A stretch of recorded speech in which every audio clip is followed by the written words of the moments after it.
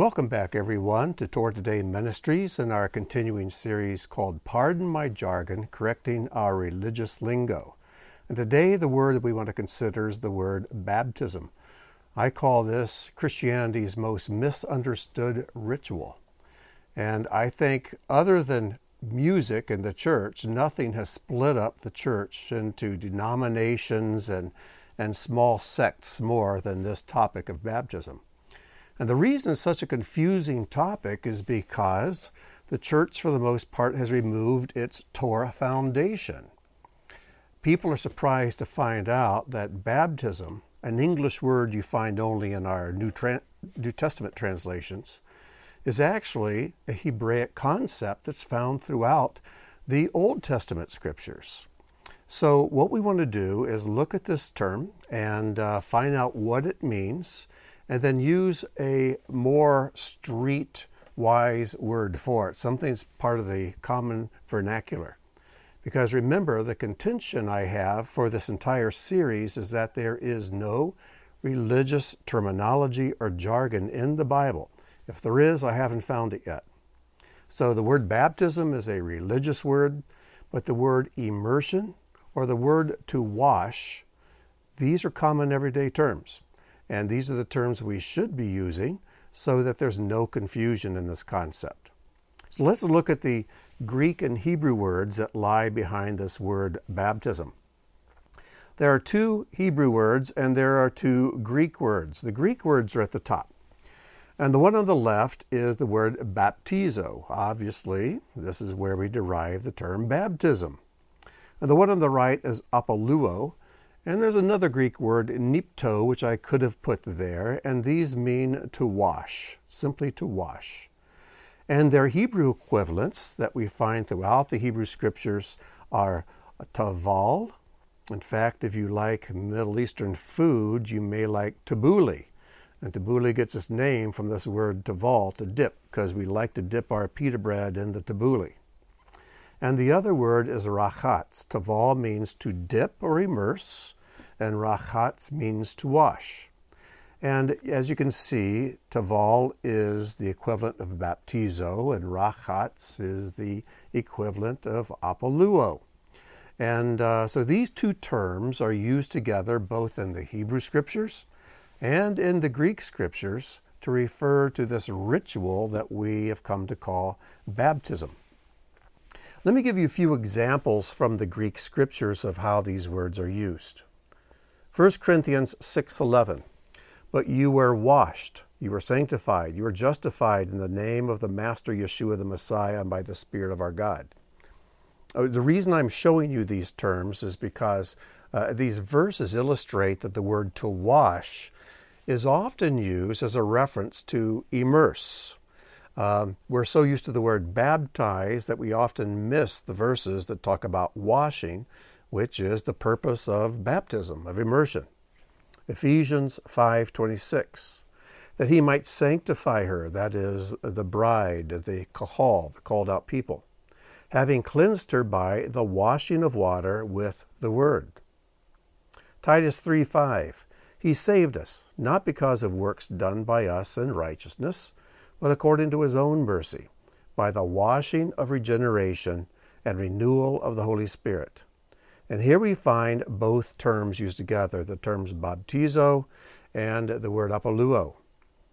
And now why do you delay? Arise and be immersed, there's baptizo, and wash away, apoluo, your sins, calling on his name. So they're used in equivalence with each other, to immerse, to wash. Same in Hebrew, same in Greek. Now, there are some main reasons why in Judaism and in the Old Testament scriptures and the Torah, people were immersed.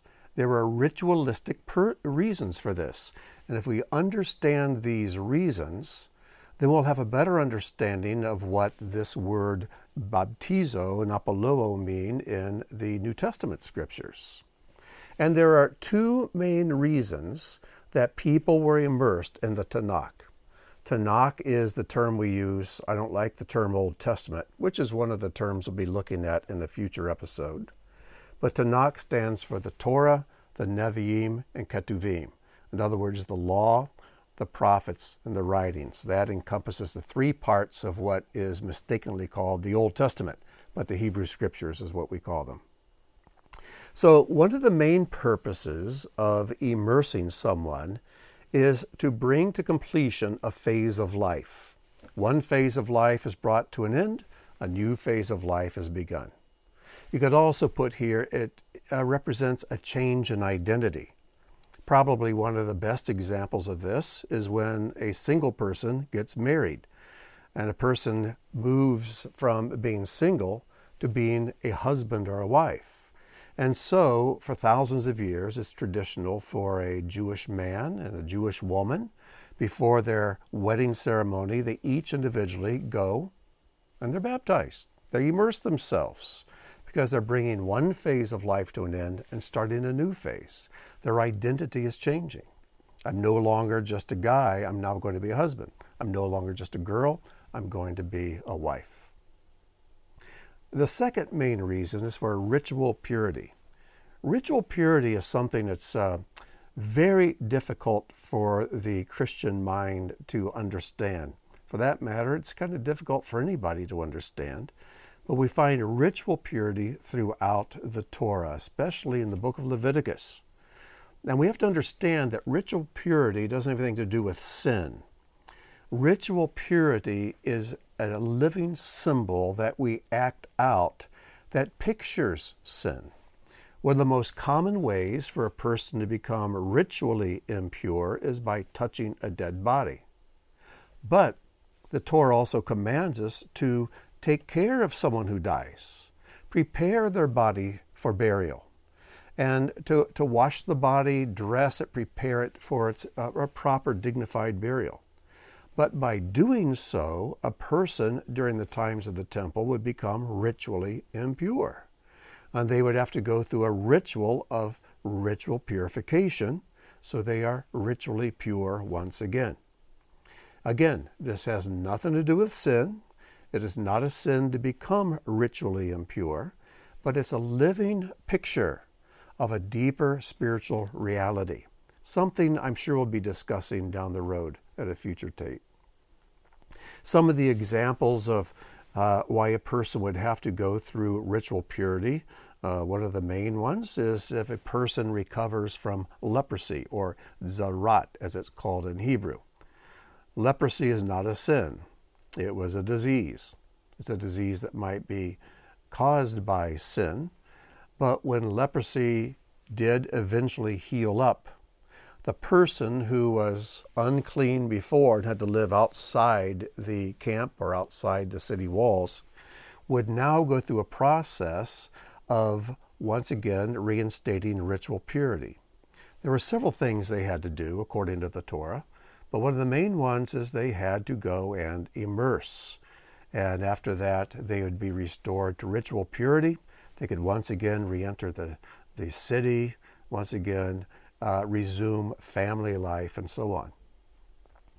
A woman, every month when her menstrual cycle was over and she was ready to resume physical relations with her husband, she would have to go to the mikvah. That's the Hebrew word for a place where a person's immersed. Go to the mikvah, immerse herself. When she comes out, she's ritually pure again and can resume physical relations with her husband.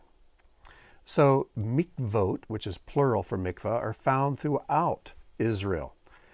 And even today, when a synagogue is built, a mikvah is built also.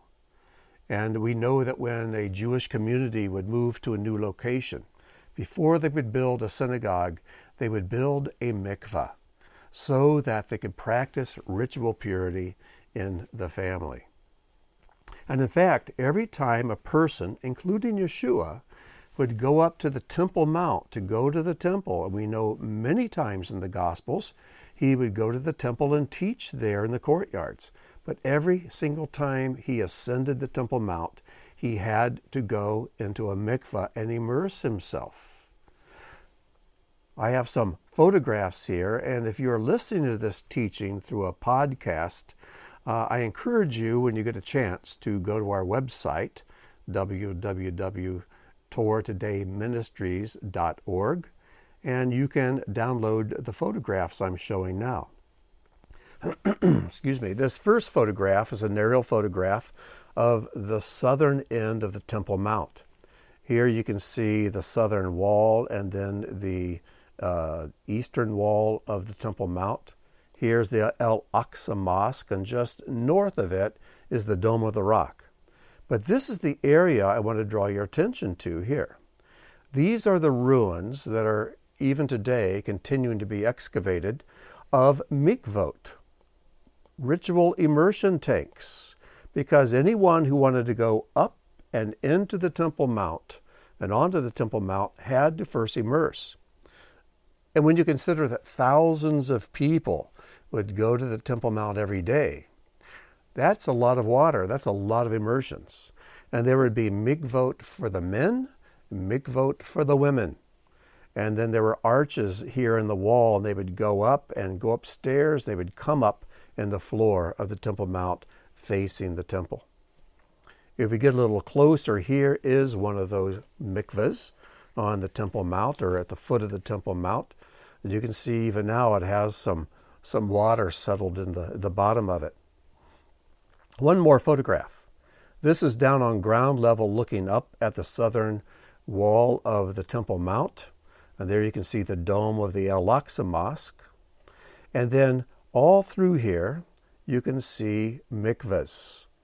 Here's part of one here, all up on these steps. There were mikvot. And as we scan on down, you can see others here, and they're everywhere. This helps answer a question. In Acts chapter 2, it talks about the thousands of Jews who embraced Yeshua as their Messiah, and they were all immersed. Well, where did they go to get immersed? Well, right here to the foot of the Temple Mount.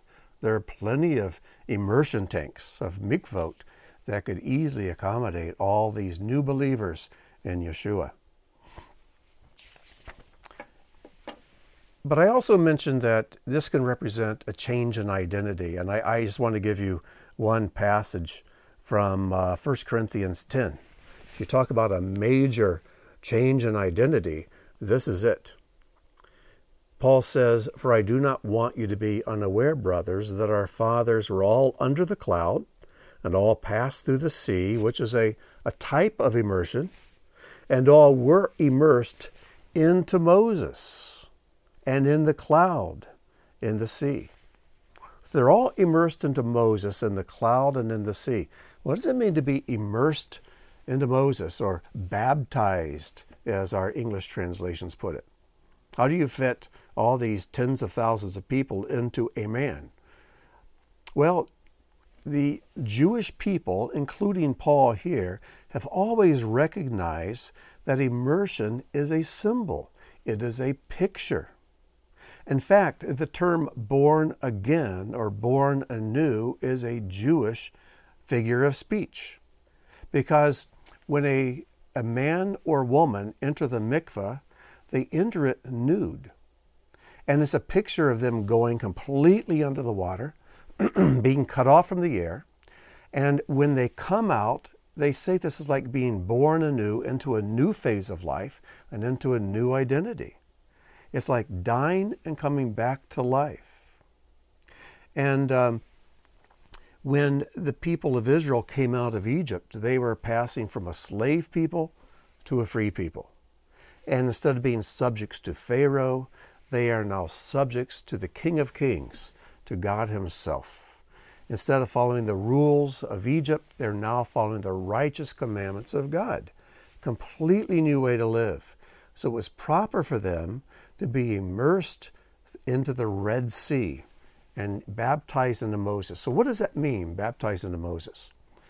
Well, when you are immersed into something, you become part of that something.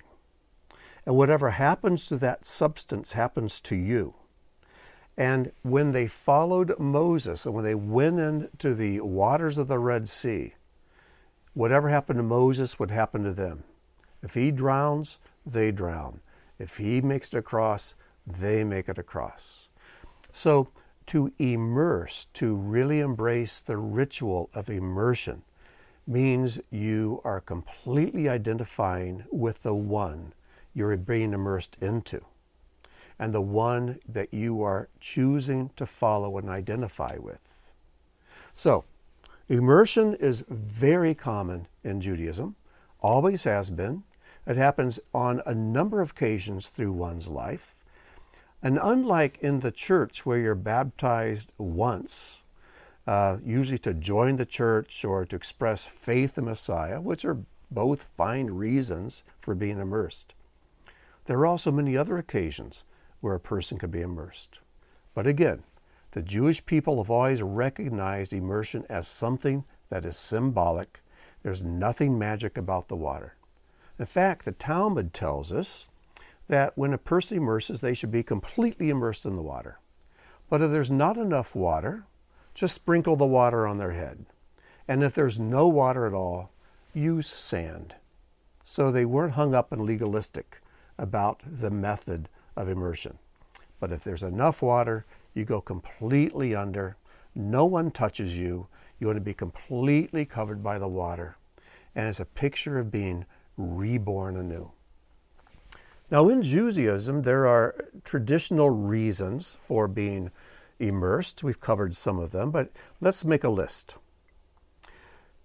Prior to a young man's bar mitzvah or a young lady's bat mitzvah, when they pass from being a childhood to being considered an adult, this happens in a girl's life around the age of 12 and a boy's life around age 13. They are now considered adults. They are now responsible for themselves. And God is not going to lay at their parents' feet the misbehavior of the child. God is going to hold the child responsible for their behavior. So at a bar mitzvah, bat mitzvah, this young man, this young woman are now considered adults. They've passed from childhood to adulthood. There's a new identity. One phase ends, a new phase begins. I mentioned marriage. Prior to a marriage, the man, the woman will each individually go to the mikveh and immerse themselves because they're entering into a completely new phase of life. Prior to Yom Kippur, in the fall you have Rosh Hashanah, and 10 days later you have Yom Kippur, the Day of Atonement. And this is seen as a rehearsal for Judgment Day. And it's seen as a time of making a brand new start with God, of putting away sin, repenting of things that you may have accumulated in your life over the past year, and making a brand new start.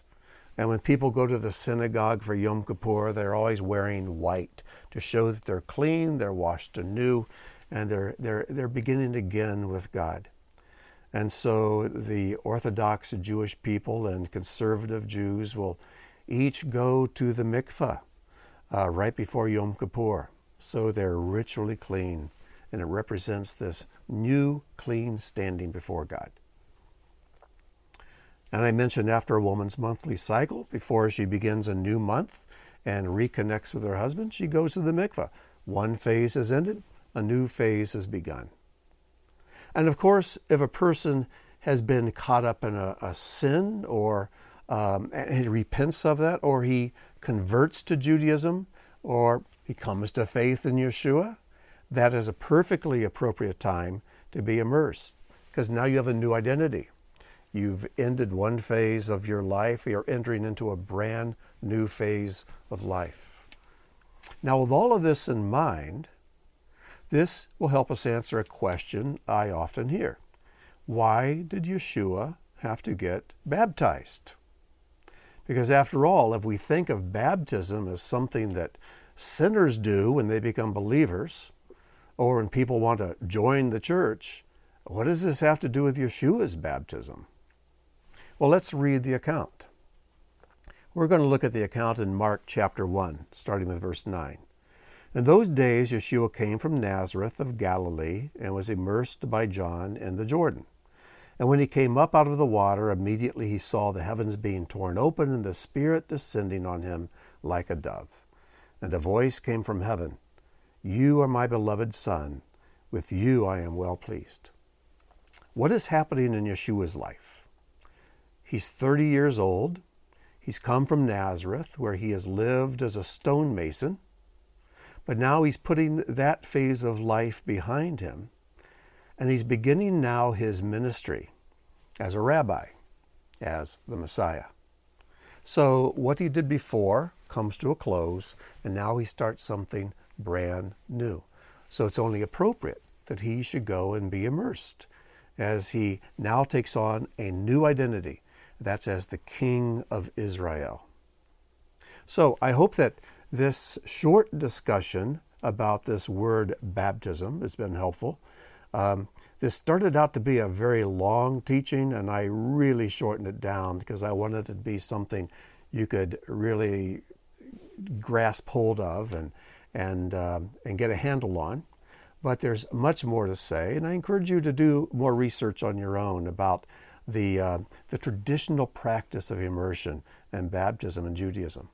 And it will really help you understand more what it should look like in the church. But unfortunately, it's become a very misunderstood ritual among most Christians today. So, until our next episode, I wish you shalom and God bless.